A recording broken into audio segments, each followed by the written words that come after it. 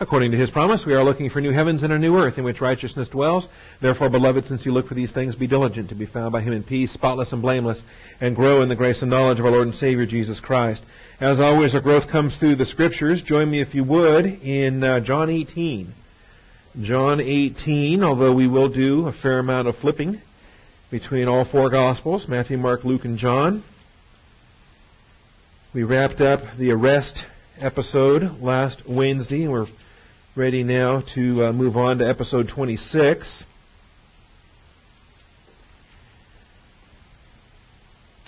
Episode 26.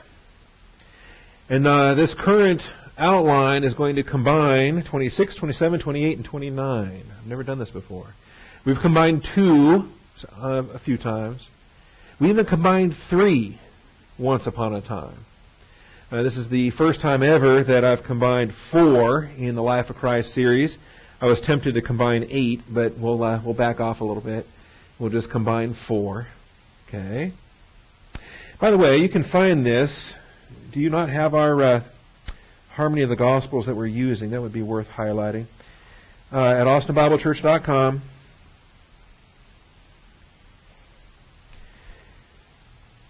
I like to just go here to the Life of Christ page, Wednesday mornings at 10 o'clock. And this brings up everything. This is current studies, Life of Christ, as current as 1 week ago with lesson number 411. All right. And here on the right, you've got kind of a menu. This is an outline, and it's structured to follow the outline of the course. All right. And so if you want to go to Harmony of the Gospels, it's just right there near the top of the Life of Christ. And this will bring up lesson number 1. Okay? 411 classes ago.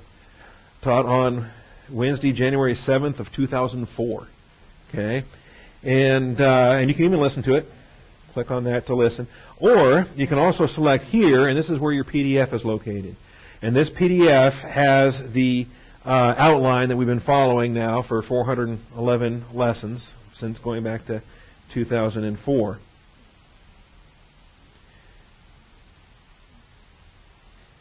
We possibly also have these out in the hallway. We do stock them, and unless they're all gone, they're stocked in the hallway. Or you download it and you have it yourself. You have it on your laptop. You throw it to your Kindle or whatever you're doing on your iPad tablet thing. Okay. And so here it is. Now, this is what we've been following. The basic harmony came out of Thomas Nelson Publishers and some of their Bible helps. We've modified it significantly with adjustment of dating in particular. I hold to a 33 crucifixion date. Some people hold to 30 or 32 AD, for example. And so the dates have been modified. The order has been kept pretty well intact. But this is the chart then where you're going to find all these episode headings. You're going to find these numberings that I'm using. And some of the titles that I'm not particularly fond of, I've stuck with them because it's not my harmony. I'm adapting somebody else's harmony. And so there we have it. We have been now in the midst of Jesus' final week of work at Jerusalem for some time, starting with episode 1, the triumphal entry. And we're still in Jesus' final week of work at Jerusalem. And we've come down now we've finished the grief of Gethsemane in episode 24, the betrayal, arrest, and desertion in episode 25, and now we're ready to finish the page.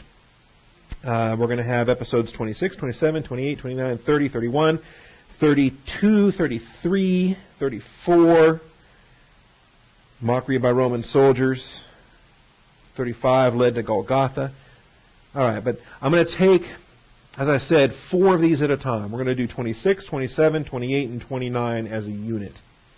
So, first examined by Annas, trial by Caiaphas and the council, Peter's triple denial, and then the condemnation by the council. Those 4 we're going to handle as a unit, meaning we're going to keep the same outline, okay, the same printed notes, the same slideshow. We won't start over a new slideshow until we get to episode 30, the suicide by Judas Iscariot, and then I'll probably handle that just as a single one-shot lesson, and then we'll combine 31, 32, 33, as the two appearances before Pilate and the appearance before Herod. We'll put those together as well. We'll combine those as a single unit also. All right? So if that all makes sense to you, then you can go to the website and download this for yourself. Yeah, the Basic Harmony was taken from Nelson's Complete Book of Bible Maps and Charts.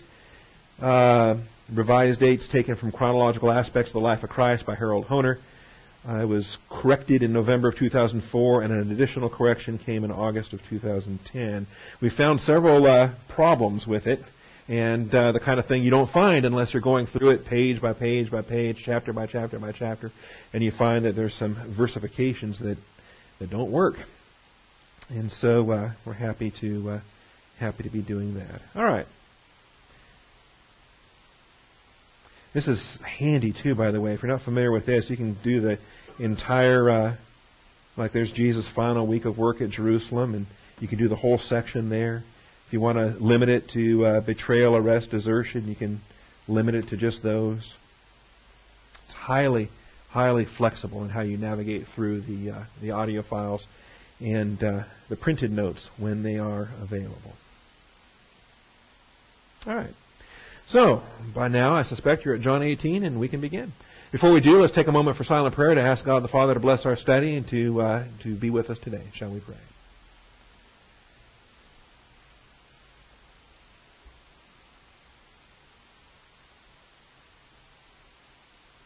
Most gracious Heavenly Father, we do thank you for the truth of your word and for the privilege we have today to assemble together to receive instruction. Father, we thank you for the faithfulness of our Savior as we've been watching, as we've been studying and learning. And Father, seeing His faithfulness through the grief of Gethsemane, seeing His faithfulness through the arresting episode. And now, Father, as we begin to take a look at His various trials, Father, we realize that everything that was done was, of course, incredibly unfair, illegal, wrong. But Father, it is what it is. And because of that, He's going to hang on a cross. And yet, Father, He's not there at the hands of man. He's there according to your will. Crucified by your predetermined plan. Crucified by your foreknowledge. And I pray that we would come to appreciate the wisdom of your plan even while we watch the unfairness of it all unfold.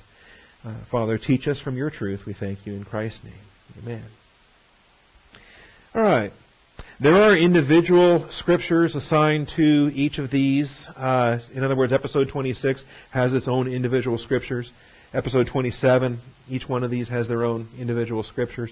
What you see on the screen is the combined references for all four of these episodes. And so you kind of got the idea of where we're taking this. John 18, we're going to be in John 18, that chapter for all four of these episodes. We'll be in Matthew 26, to the end of chapter 26, lapping over one single verse into chapter 27 and verse 1. Likewise, Mark 14, to the end of the chapter, lapping over into one verse into Mark 15:1. Luke 22, to the end of the chapter, not lapping over one verse, because in Luke we actually have a decent chapter break where we don't have to lap over to the next chapter to get verse number 1, and so forth. Okay. So let's start reading in John 18. The 12 through 14, with a little bit of a gap, and then verses 19 through 23. So the Roman cohort and the commander and the officers of the Jews arrested Jesus and bound him and led him to Annas first, for he was father-in-law of Caiaphas, who was high priest that year. Now Caiaphas was the one who had advised the Jews that it was expedient for one man to die on behalf of the people. And we're going to skip along. We'll take verses 15 through 18. It's a part of episode 28. I don't have any problem reading it now. Simon Peter was following Jesus, and so was another disciple.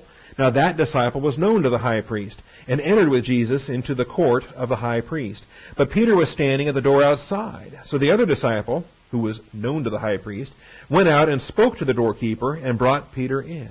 Okay, I'm actually glad we read that today, because I included some notes there in episode 26. So this will work out well.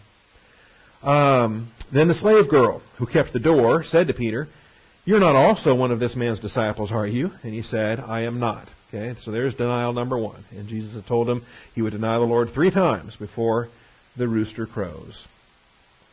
Now the slaves and the officers were standing there, having made a charcoal fire, for it was cold, and they were warming themselves, and Peter was also with them, standing and warming himself. By the way, are you okay? We just hit the heat about 10 minutes ago, so it's probably okay. We'll keep an eye on that and kill it when necessary. All right. By the way, charcoal only appears twice in the Bible. Did you realize that? And the charcoal fire, both times associated with Peter, interestingly enough. The night in which he denies the Lord, and then the morning where he's fixing breakfast, and Jesus says, "Do you love me?" That's right. Do you love me more than these? All right.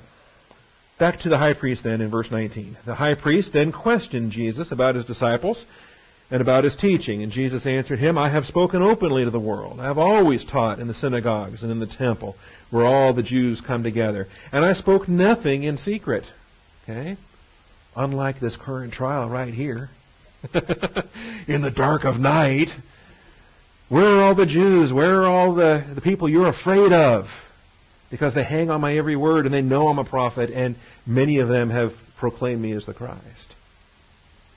Anyway, his answer to the high priest here is a stinging rebuke. "I have spoken openly to the world. I always taught in the synagogues and in the temple where all the Jews come together, and I spoke nothing in secret. Why do you question me? Question those who have heard what I spoke to them. They know what I said." It's all a matter of public record. I've got nothing to hide. When he had said this, one of the officers standing nearby struck Jesus, saying, "Is that the way you answer the high priest?" Technically, he's not even the high priest, and we'll study this. He's the fired high priest. He's a former high priest.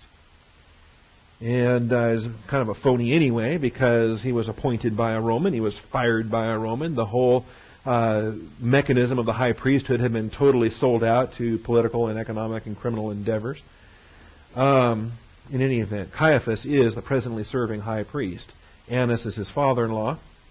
We'll study the background on these men here as a part of this class. But he took offense at it, considered it rather rude or rather offensive, and it was probably supposed to be.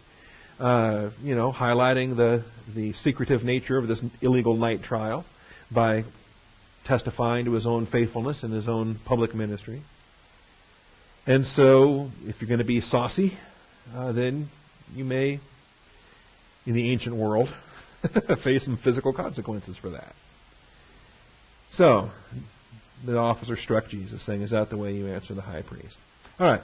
And Jesus answered him, "If I have spoken wrongly," in other words, if my statement was wicked, "then testify of the wrong. But if righteous, if right, then why do you strike me?" Why do you strike me? Just because you don't like it? It's either right or it's wrong. It's not a matter whether you like it or not. Okay? And that right there is a whole Sunday sermon when it comes down to how we respond to the Word of God. All right? If it's the Word of God, it's the Word of God, whether we like it or not. Okay? That's the issue. So Annas, realizing he wasn't going to get anywhere in this circumstance, sent him bound to Caiaphas, the high priest. And that then prepares for the next episode. All right. Well, let's go ahead and stop there. You will note... Did I keep this up and running? I did not keep this up and running. I'm sorry. I should have kept my harmony up and running. You will note, when you look at the harmony, that episode 26 is not covered by Matthew, Mark, or Luke. Episode 26 is only covered by John. Okay, and so I give this to you. Oh, there it is. I outsmarted myself. I said, I need to put that up on the board. All right. And that may be too small for you to see back there, but in any event, episode 26, first examined by Annas, not covered in Matthew, not covered in Mark, not covered in Luke. John is the only gospel that records this. When we go to Matthew 26, for example, they leave the garden and they go to Caiaphas. They go to the trial by the Sanhedrin, led by Caiaphas. We'll talk about what the council's about and the nature of that as well. So in the Synoptic Gospels, the first trial that he has is before Caiaphas and the Sanhedrin. It's in the Gospel of John, written decades later. Remember, the Synoptics were all written first and distributed in circulation, and John was written last of all the Gospel records. decades after the events took place. And John records so many of these eyewitness accounts. I mean, he was there. He's the disciple that he doesn't name in this chapter. He's the other disciple, the one that's known to the high priest, the one that has access. The high priest servants know who he is. They let him in. And we'll discuss these matters. Okay. Now, all four Gospels mention Caiaphas, if briefly. Annas sent him bound to Caiaphas the high priest. There you go. Okay. And then John, by the way, does not bother giving some of the other details of that trial, the way that Matthew, Mark, and Luke do. That's already covered in the Synoptic Gospels. John doesn't feel convicted or led. It's not necessary for John to give those details the way that the Synoptic Gospels do. All right, then the triple denial by Peter, that is covered by all four. The council's condemnation is covered by the Synoptics. The suicide of Judas Iscariot is unique to the Gospel of Matthew. And we'll have to discuss that. Did he hang himself or did his insides burst out? Both. Okay? Because remember, we don't believe that there's any lie anywhere in the Bible. And when we have parallel accounts or seemingly contradictory statements, they're not contradictory statements, they're complementary statements. And we accept both accounts as being true. Yes, he hanged himself, and yes, he also fell and his insides burst asunder. I don't have any problem reconciling those. Then the appearances before Pilate, two of them, with in between an appearance to Herod, and that is actually only recorded in the Gospel of Luke. If we didn't have Luke's account, we wouldn't realize that there was a back and forth from Pilate to Herod and back to Pilate again. All right, so you'll appreciate that once you download your Harmony and have it available for your own reference. All right, point one then. I like in every fresh outline to start with a point that sets the context. Point one, only the Gospel of John records a preliminary hearing before Annas, or Hannas, if you want to put an H in front of it, or Hanas, if you want to really give it a Hebrew pronunciation. Only the Gospel of John records a preliminary hearing before Annas prior to the trial by Caiaphas. Only the Gospel of John. And this is preliminary. Of course, it's not a council assembled. It's Annas by himself, who is technically not even in office, but he is ultimately the power behind the throne. He runs it like a mafia operation. And not only is Caiaphas, his son-in-law, is the present high priest, but he has 5 sons, each of whom have served as high priest at one time or another, or they will after Caiaphas. We'll look at some of the historical records related to Annas, or Hannas, however you want to pronounce it. Okay, and this is what we get. Hannah is a Hebrew name that means grace, right? Comes into the New Testament as Anna. So if you know somebody named Anna and you know somebody named Hannah, it's the same name. Just one's Hebrew, one's Greek. We got Hananiah, we got Annas. We'll discuss this. All right. So point A then. The Roman components disappear. The Roman components, that is the cohort, the chiliarch, the Roman commander, all right, they effected the arrest. They brought him to Annas, and then they disappear until Jesus is delivered to Pilate. The Roman components disappear between Jesus' delivery to Annas and Jesus' delivery to Pilate. So we have his various deliveries. And I like using the word delivery. It's the same word for betrayal. He's delivered up. He's delivered over. He gets delivered to Annas, and then the Romans disappear until he's delivered to Pilate. And this is interesting because it is an in-house dispute. It is an in-house judgment amongst the Jewish leaders rejecting their Messiah. But then they have to deliver him back to the Gentile authorities for the execution. All right, the decision is made by the Jews, but the execution has to be achieved by the Romans. The Romans don't permit the Jews to effect capital punishment. And so they disappear. Verse 12, we do see a cohort and we see a commander. Those are Gentile, those are Roman. The Speira has to be Roman. The chiliarch has to be Roman. Likewise, the officers of the Jews have to be Jewish. And we still see them. They stick around. It's an officer of the Jews that punches him. It's an officer, it's a huperetes, that punches him in verse 22. So the Jewish components stay present throughout the trials, but the Roman components disappear. Okay? Annas. Subpoint B then. Annas comes from the Hebrew. It's not even a Greek name. The Greek spelling, though, interestingly enough, the Greek spelling takes a rough breather, puts an H in front of it, even though most modern English texts leave the H off of it and leave it as an English name of Annas. Same thing with Anna in the temple. Anna should be Hannah, like Samuel's mother, Hannah. Okay, and for whatever reason, I think King James or even older English texts have kept it as Anna rather than Hannah. They've kept Annas rather than Hannas. The Strong's Concordance number is number 452. It only has 4 uses, all 4 with respect to this character tonight. This Hannas character we're looking at. He's the only one in the New Testament with this name. Introduced first in Luke 3:2, and then our passage today, John 18, verses 13 and 24, and then his final appearance will be in Acts 4:6. Look at each of those in a moment. The Hebrew name that Annas comes from is Hananiah. Hananiah, or Hananiah in the Hebrew. Number 2608.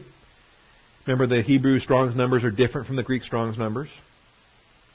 Hananiah, or even longer than that, Hananyahu. Sometimes it ends with a long oo sound. But Hananiah. There are 11 different Hananiahs in the Old Testament. We could even have a Bible quiz this morning. I could ask you to... One of them is easy, and then the other one's kind of a little bit easy, and then they get real obscure after that. There's 11 Hananiahs. Who's your favorite Hananiah in the Old Testament? One of Daniel's 3 friends, right? He's renamed Shadrach, is his Babylonian name of Hananiah, Azariah, and Mishael, right? So he's the most famous one. Another one you'll find in Jeremiah 28. He's a false prophet that actually goes to battle against Jeremiah in Jeremiah 28. And so boldly takes the stocks and breaks them off of Jeremiah's neck and prophesies, within a short order Babylon's going to fall and Judah's going to be free and God's going to bless us. And he was a false prophet. Jeremiah was a true prophet. They're not going to break their bonds. They're going to be carried away to captivity. Anyway, that rascal was a false prophet named Hananiah. And there's others. There's a perfumer in Nehemiah that was building the wall. And Hananiah the perfumer. That's interesting. Well, let's look at these uses of Annas, starting with Luke 3:2. Starting with Luke 3:2, and only because it's a disputed passage that Bible haters like to mock, and they highlight it, and they say, see, Luke was a moron. He was a useless historian. He doesn't know what he's talking about. And all the Bible haters and leftists out there that they just want to just accuse Luke of every inaccuracy under the sun. They want to dispute the governorship of Quirinius. They want to dispute references like this. In the 15th year, and the funny thing is every time they attack Luke, they get proven wrong, but they don't care. Luke has been validated again and again and again and again, the Gospel of Luke and the book of Acts, in every respect for his historical accuracy. All right, in the 15th year of the reign of Tiberius Caesar, when Pontius Pilate was governor of Judea, and Herod was tetrarch of Galilee, and his brother Philip was tetrarch of the region of Iturea and Trachonitis, and Lysanias was tetrarch of Abilene. In the high priesthood of Annas and Caiaphas, the word of God came to John, the son of Zacharias, in the wilderness. And this launches the public ministry then of John the Baptizer. All right? So we have a reference here to the high priesthood of Annas and Caiaphas. And this is where the secular historians just go buggy and say, oh, this is ridiculous. There's only one high priest at a time. And Annas, we know when Annas was appointed. We know when Annas was fired. We know when Caiaphas was appointed. And we know when Caiaphas was fired. And we know all these dates because we believe, the secular historians, without question, they believe every secular historian under the sun But the Bible's not trustworthy. We can't believe the Bible at all. Okay? Now, it is true, I do agree with them, and everyone should, that Caiaphas was the high priest that year. And there was a long string of high priests. They were coming and going faster than my girl changes clothes. They just come and go and come and go. We'll see some of that. Okay? But the idea, the way he phrases this here, the high priesthood of Annas and Caiaphas does remarkably communicate the reality that Caiaphas may have been high priest in name, yes, the high priest de facto, we might say, but who was truly in power and who was truly in charge of him and every other high priest that followed him. See, he may have been deposed officially, but he still pulled the strings for decades afterwards. And there's no disputing that. Even Josephus testifies to that. The Talmud speaks to that. There's really no... And the rest of the Gospels play this out. That he was still a power player. He was a power broker in the political machinations of Jerusalem throughout his lifetime. And so, it's not wrong to call it the high priesthood of Annas and Caiaphas. It's actually very historically accurate to call it the high priesthood of Annas and Caiaphas. It's even a kind of a tongue-in-cheek way of communicating the reality. See, it's like if you're familiar with Roman history, the consulship of Julius and Caesar. Are you familiar with that in 59 BC? Okay, and that was coined as a joke, and yet the joke communicated the reality, and it's 2,000 years later still known by that. That year 59 BC was the consulship of Julius and Caesar. Okay, because even though Julius Caesar was only one of two consuls, the other guy, Bibulus, was totally irrelevant and just basically hid in his house the whole year and never did anything to thwart anything that Caesar wanted to do. And so Rome didn't really have two consuls that year. Julius Caesar did what he wanted. That's why they called it the consulship of Julius and Caesar. See. Anyway, more on that, and I'll get sidetracked. I won't even finish this class. All right. But if you understand Roman history, that's how they dated all their years. Every year was the consulship of somebody, and two somebodies, actually. And so they could track every year of their history based upon who the consuls were for that year. The pair of consuls. They didn't know they were 59 BC. Okay? That didn't show up on any Hallmark calendars. 59 BC. All right. Then John 18, verses 13 and 24. That's our passage today, which we've already seen, where he hands him over. The Lord appears before Annas, and then Annas bounds him and sends him over to Caiaphas. And then the next time we see him is in Acts 4:6. Now this is after, of course, the resurrection of Christ and his ascension, and the beginning of the church in Acts 2. And then in Acts chapter 4, Peter and John get arrested. And as this chapter begins here, all the preaching that Peter does in chapters 2 and 3 stirs up a hornet's nest on the part of the religious leaders. And so in Acts 4, as they were speaking to the people, the priests and the captain of the temple guard and the Sadducees came up to them. The Sadducees is mainly the priestly party. Okay, so Annas and Caiaphas and all the priests that were the components of the Sanhedrin at that point. Being greatly disturbed because they were teaching the people and proclaiming in Jesus the resurrection from the dead. So their great plan to murder Jesus hasn't seemed to stop this whole process. And so now it's not Jesus teaching and leading people away from the Pharisees and Sadducees. It's now Jesus' disciples. And they're preaching, and they're now preaching the resurrection, which, of course, Sadducees are going to hate.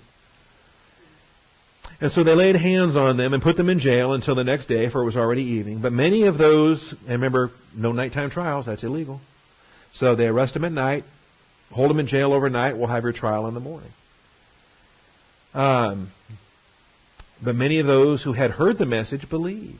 And the number of the men came to be about 5,000. So on the next day, their rulers and elders and scribes were gathered together in Jerusalem, and Annas, the high priest, was there, and Caiaphas and John and Alexander, and all who were of high priestly descent. See, when you change your high priest this often, You get a lot of retired or former high priests. Okay. In particular, not only was Annas' son-in-law the present high priest, but several of his sons, 5 of his sons, were all high priests at one time or another. And there's different studies on this and who this John guy is and who the Alexander guy is. And I'll show you some of those here in a moment. And so when they had placed them in the center, they began to inquire, by what power and what name have you done this? And Peter, filled with the Holy Spirit, said to them, rulers and elders of the people. And he goes on to, this is a wonderful message, and you'll note it takes the same exact tone that Jesus had when he was speaking to Annas. In other words, it was no compromise, no apology. Here's the truth. And it hits hard when it hits the guilty party. Okay? If we are on trial today for a benefit done to a sick man, is that why we're here? Is that the charge? A sick man was made well? What's the charge? As to how this man has been made well, let it be known to all of you and to all the people of Israel that by the name of Jesus Christ the Nazarene, whom you crucified, whom God raised from the dead, by this name, this man stands before you in good health. All right. He is the stone which the builder was rejected by you, the builders, but which became the chief cornerstone. And there is salvation in no one else, for there is no other name under heaven that has been given among men by which we must be saved. And so Peter's, he's just preaching it, right? And he's fulfilling, he's showing Scripture fulfilled. He's following the example of Christ. He's hitting Annas right between the eyes. Whom you crucified, but God raised from the dead. All right. And what is he doing on his trial? He's giving the gospel to the judge, giving the gospel to the everybody in the courtroom. If God's put you in a circumstance, don't grumble over the circumstance. Realize, you know what? God put me here. I'm going to use it. I'm going to take advantage of it. When else do I have an opportunity? Javier had that attitude when he was in the hospital dying of cancer. He used that. He said, when else will I have a chance to, be in a place like this and give the gospel to these doctors and these nurses and these people here? I'm not normally in a place like this. I better use this as an opportunity. And I appreciated that. Now, as they observed the confidence of Peter and John and understood that they were uneducated and untrained men. Now, this verse is where we get our name for our training ministry. All right? The agrammatos terminology and the idiotai terminology. They are illiterate idiots. Okay? Now, it's not true. It is not true. They're very lettered. They're very educated. They're very trained. Just not by them. Okay? And you realize this is the attitude among the elite in any culture in any century. That if you don't have the Ivy League diploma, then you might as well have not gone to any kind of school. Right? And because these men did not go to the rabbinic schools of the Pharisees or the priestly schools and scribal schools of the Sadducees, then they didn't have any training. They called the Lord illiterate as well. They called Him ignorant. They were bamboozled by Him at every turn. But they were amazed, and they began to recognize them as having been with Jesus. And that's the goal for our training ministry.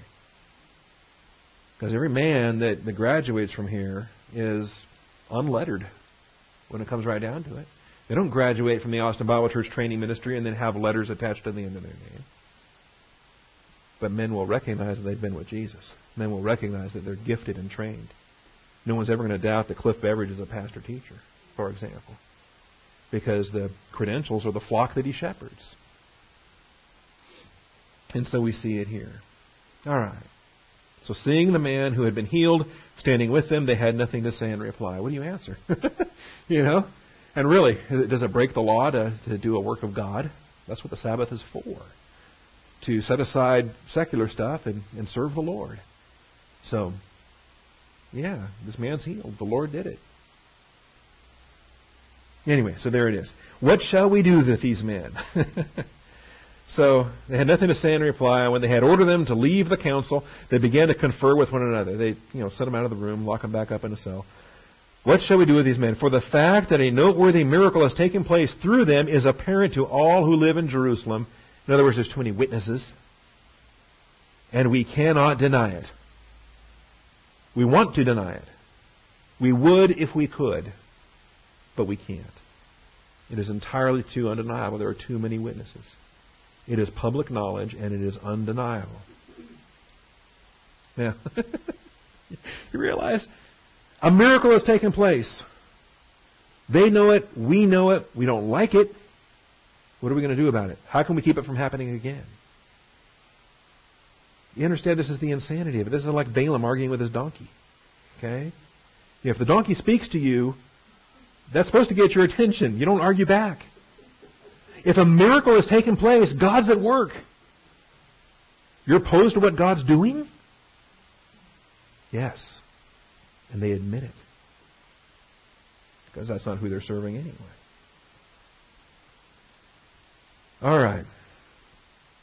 So that it will not spread any further among the people, let us warn them to speak no longer to any man in this name. So they summoned them and commanded them not to speak or teach at all in the name of Jesus. Yeah. Do you obey a command like that? They disobeyed in chapter 5. One more chapter later, they just keep on doing what they're doing. They get rearrested. We told you to stop doing that. They say, well, we've got to obey God rather than man. It's an important principle. It's one we better start paying attention to because we may have days like that coming up in our country. I realize I've not been reinvited to the city council in about 6 years now. Since the last time, it was very clear I was not supposed to end my prayer in Jesus' name, and I ended my prayer in Jesus' name. They told me not to, I did. Now, to be fair, they didn't come right out and say, don't you dare do it, but it was obvious. The way they kept enforcing, they kept saying, make sure this is a non-sectarian prayer you offer. What does that mean? Don't name Jesus, okay? So I ended my prayer in Jesus' name. I haven't been back. No more invitations have come, and I'm not holding my breath waiting for the next one, okay? All right. Josephus also wrote about Annas in a couple of different places. So subpoint C, some Josephus references here. Subpoint C, Josephus also wrote about Annas. Remember, Josephus was a Jew. He was a Pharisee by training. Served in the military, served in the Roman military.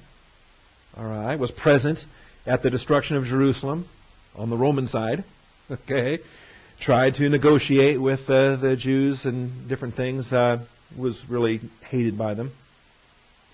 No one could. He's a traitor, a race traitor to his people, traitor to his nation.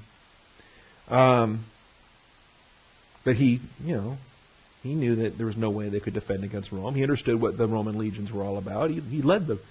He was a part of that process. Anyway, so his writings are very valuable.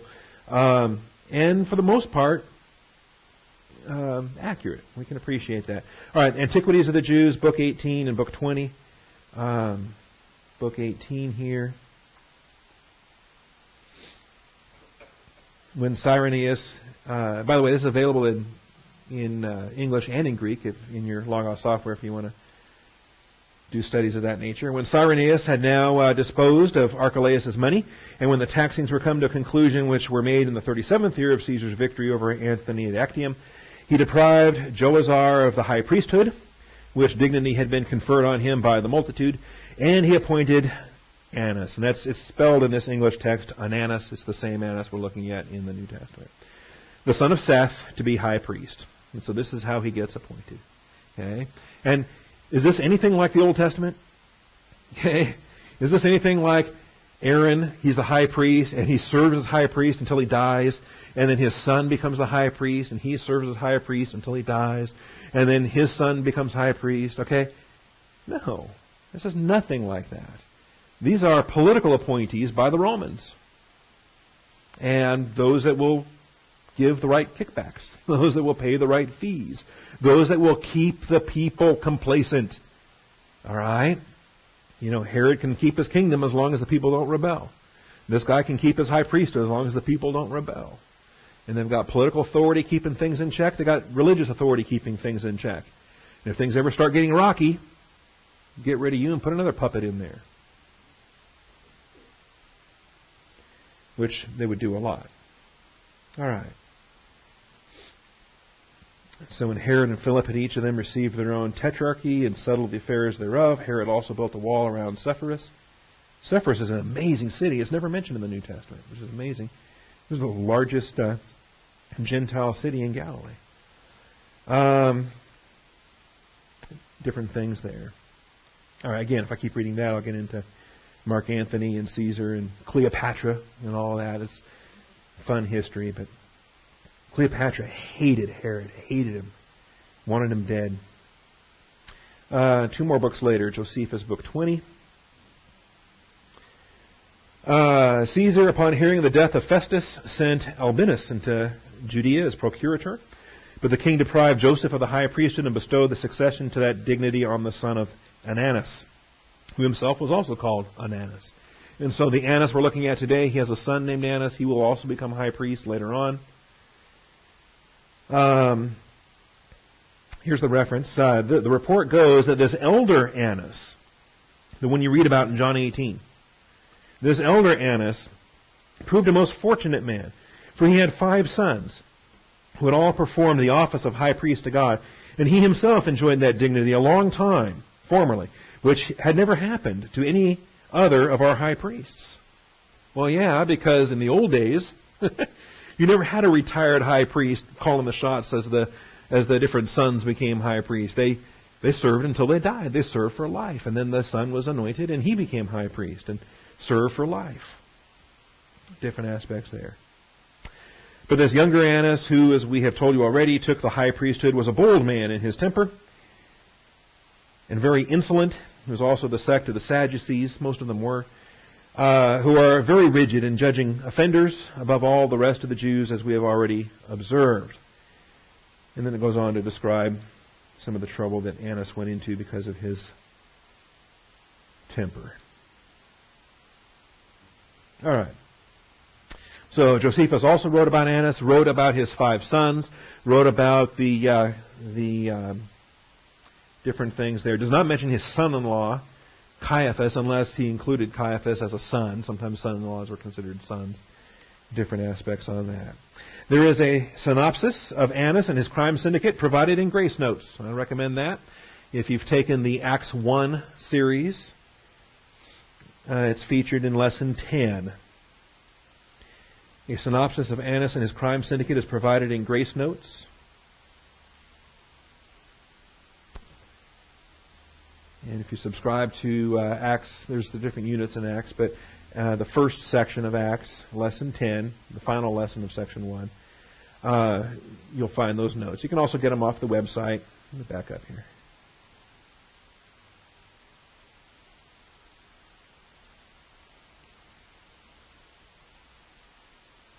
Warned me that there could be a virus in that PDF. Okay.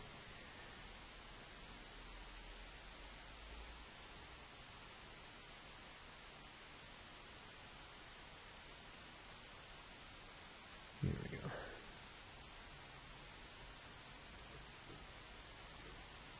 I thought this would be easy to show you. GraceNotes.info is the website. We got links on our church website. Acts of the Apostles, Section 1 takes you from Chapter 1 to Chapter 7. This is Lesson 10.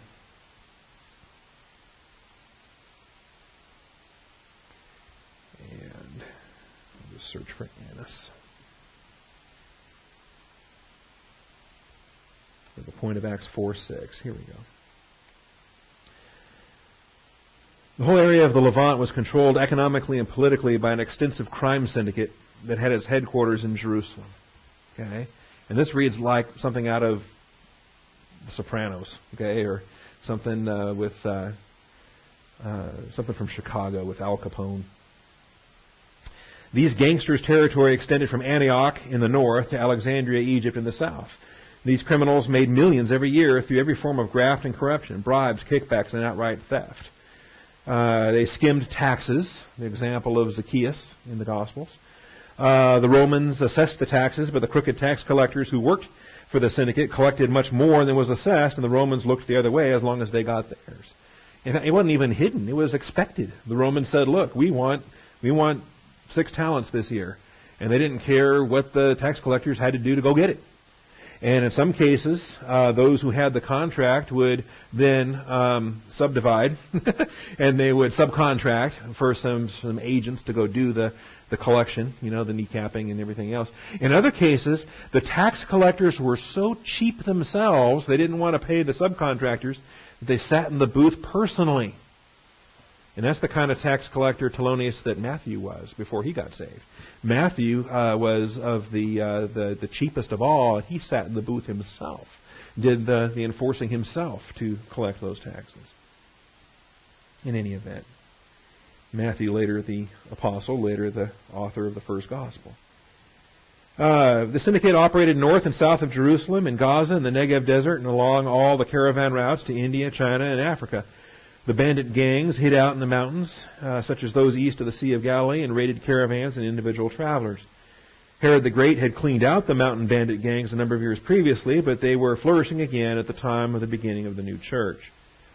For many years, the head of this huge syndicate had been a man named Annas. Annas supervised all the criminal enterprises, took care of bribing all the Roman officials and military officers so that they would go easy on criminals.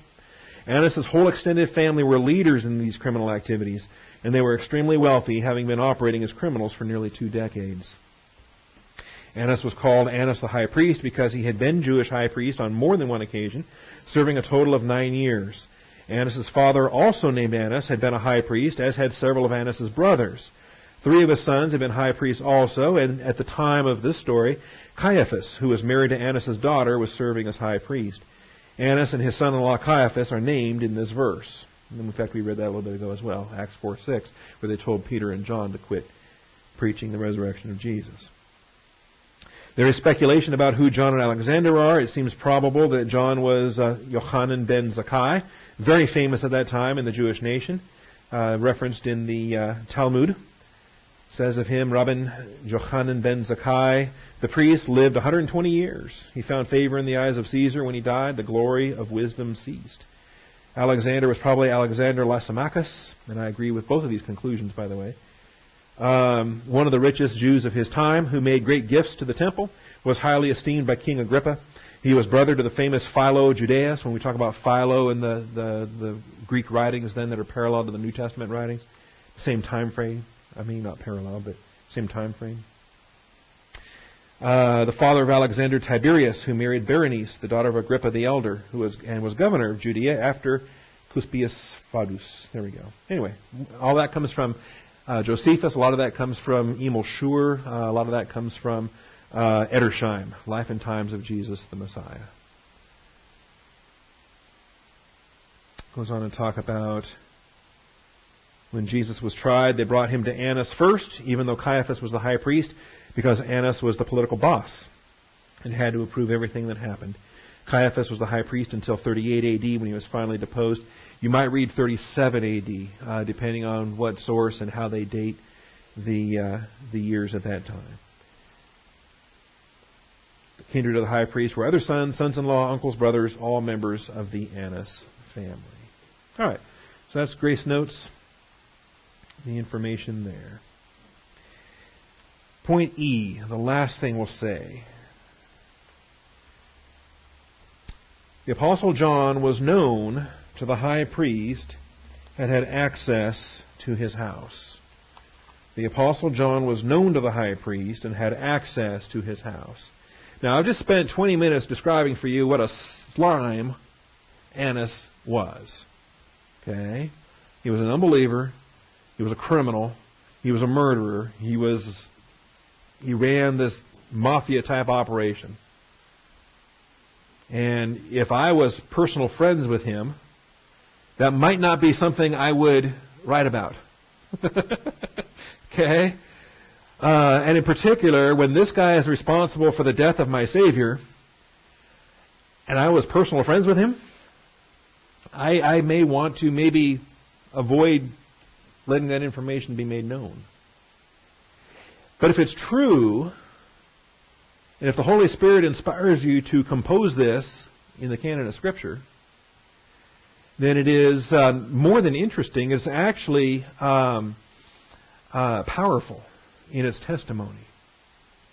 It's often it's one of the most powerful apologetic defenses that we have. Whenever the apostles write of things that are for themselves personally embarrassing. Peter and his denials. That's not favorable to Peter's character.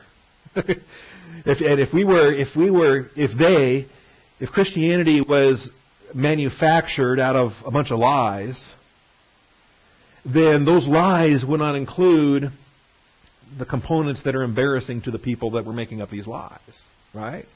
So we understand it's the apologetic of embarrassment, and it's the evidentiary value of something that would otherwise be detrimental.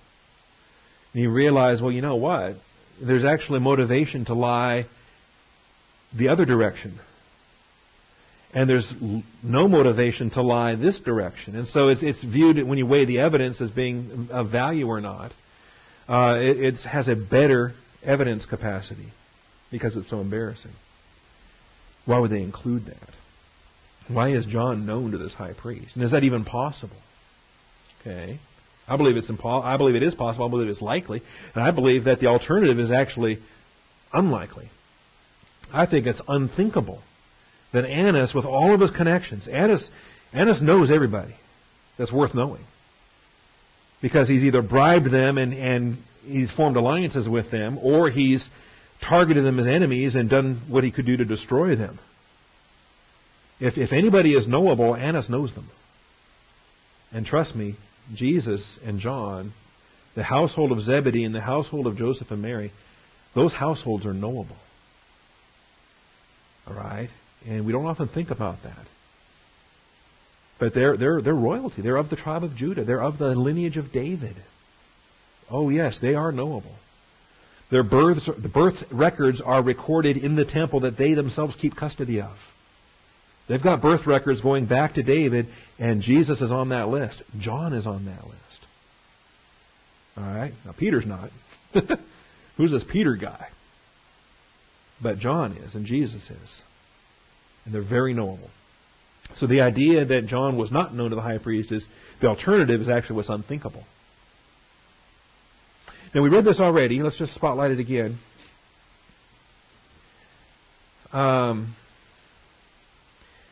Simon Peter was following Jesus. So was another disciple. And this is how John always refers to himself. He never names himself in his own gospel record. He's either the other disciple, the disciple whom Jesus loved, things like that. Now that disciple was known to the high priest and entered with Jesus into the court of the high priest. He just walked straight on in. As the guards were bringing Jesus in, he was right there at his side. There was no question. But Peter was standing at the door outside. So he'd gone past a doorkeeper. And the doorkeeper knew who he was. The doorkeeper didn't stop him. So the other disciple, who was known to the high priest, went out and spoke to the doorkeeper. A little slave girl, we don't know her name. But it's doorkeeper in the feminine gender. Okay, got masculine and feminine gender for the vocabulary of doorkeeper. This happens to be the feminine inflection for the vocabulary of doorkeeper. So he went out and spoke to the doorkeeper and brought Peter in. John brought Peter in. The slave girl who kept the door said to Peter, "You're not also one of this man's disciples, are you?" Now that also I think is huge. And I think going back to Chrysostom, church fathers have been highlighting that also. You are not also one of this man's disciples, are you? I believe this doorkeeper knows who John is, knows that he's a disciple of Jesus, knows that he's there to observe the trial, and lets him in anyway. I think it shows a lot of courage on John's part. And if the slave girl knows that John's a servant of Jesus, I think it just adds one more component of disgust with Peter. Standing here with John saying, "Yep, let him in, he's with me." And she looks at John and looks at Peter and says, "Are you also, like John, are you also one of Jesus' disciples?" And you'd think that Peter could say, "Yes, I'm with Jesus and I'm with him." John wasn't hiding it. We'll discuss this a little bit more when we get to Peter's point 3. Will be Peter's triple denial. So we'll have more to say under point 3 of the outline. All right. Known to the high priest. Known to the high priest. How might this be? Well, let's give some thoughts on this. First of all, John's mother was Mary's sister. Now, some deny this. I don't think you can. I think if you deny it, you got more to explain that I can't explain. I think it's easier to explain it this way, and it also helps to understand why she got involved with Jesus, trying to get the seating assignments on the right and the left and things like that when she wanted her sons to have, she wanted to book her sons' seats in heaven ahead of time. John's mother, who we know by name, Salome, was Mary's sister, Mary the mother of Jesus. How do I know this? Well, here's a preview. John 19. You look at the different gospel records at the account of who were the women at the cross watching Jesus hanging there. Okay? John chapter 19 and verse 25. We'll start with that. Just one chapter over.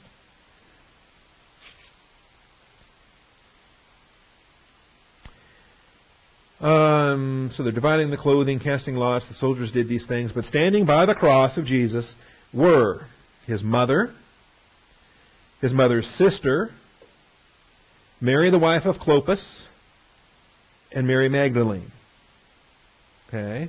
I count 4 women in that verse. The first woman is Mary, and 3 of them are named Mary. Okay?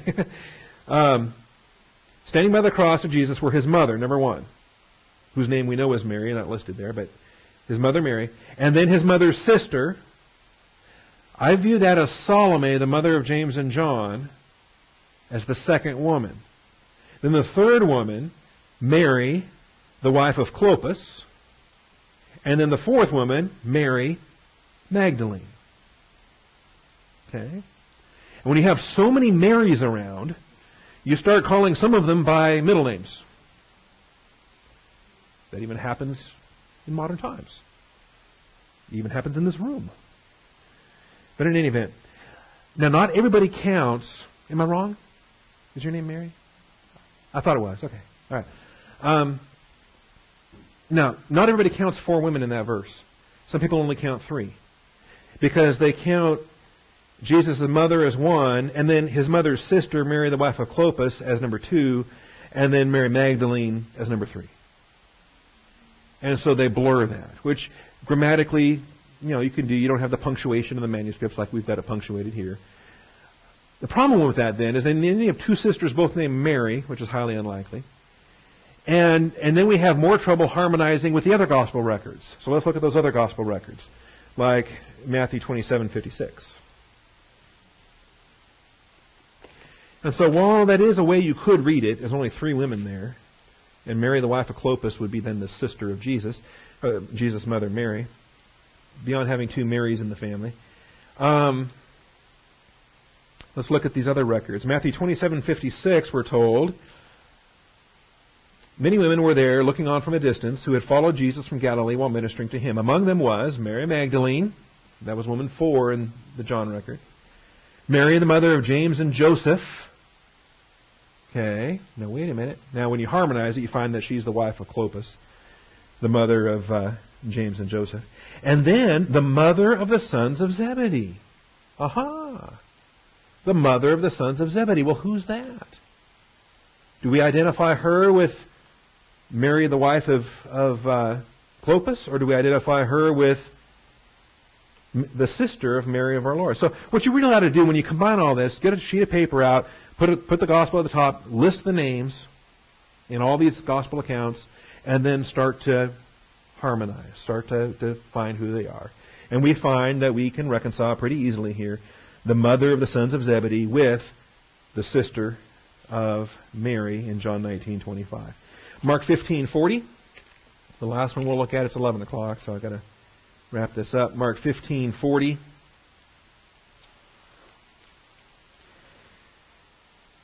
There were also some women looking on from a distance, among whom were Mary Magdalene and Mary, the mother of James the Less, and Joseph.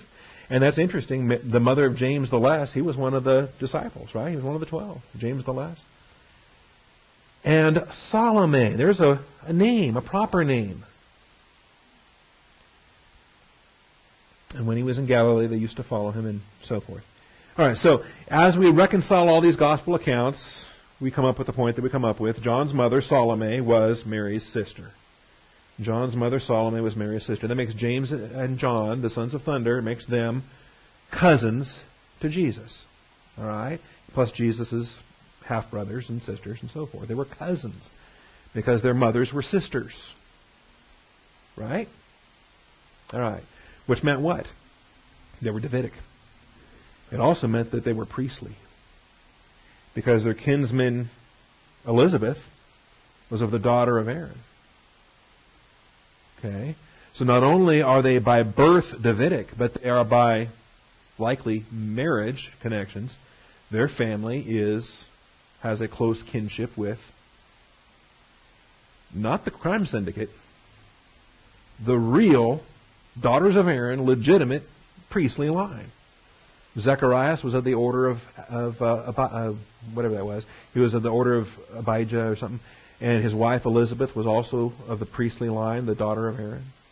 Okay, we'll pick up on this next week because I'm out of time. But I want to make this point and make it well that these aren't just, John's not just some funky fisherman from Galilee somewhere who's from the, a nobody from the tribe of Issachar. Okay. And he's got to have some kind of wealth. I think he's got a lot of wealth. To maintain houses in multiple locations. To run a fishing fleet. We'll talk about that. All right. Father, thank you for your faithfulness. Thank you for this day. Thank you for the start to these trials, Father. We'll have several weeks to come. Lord willing, rapture pending, Father. We want to study the details so that we can make the appropriate application ourselves. I thank you for the examples we've seen today, not only of Jesus, but also Peter and John in the book of Acts. Things that we should consider in our day if we're called forward, Father, if we are called to stand before a judge in order to do something that violates your Scriptures. So, Father, open our eyes. We thank you in Christ Jesus' name. Amen.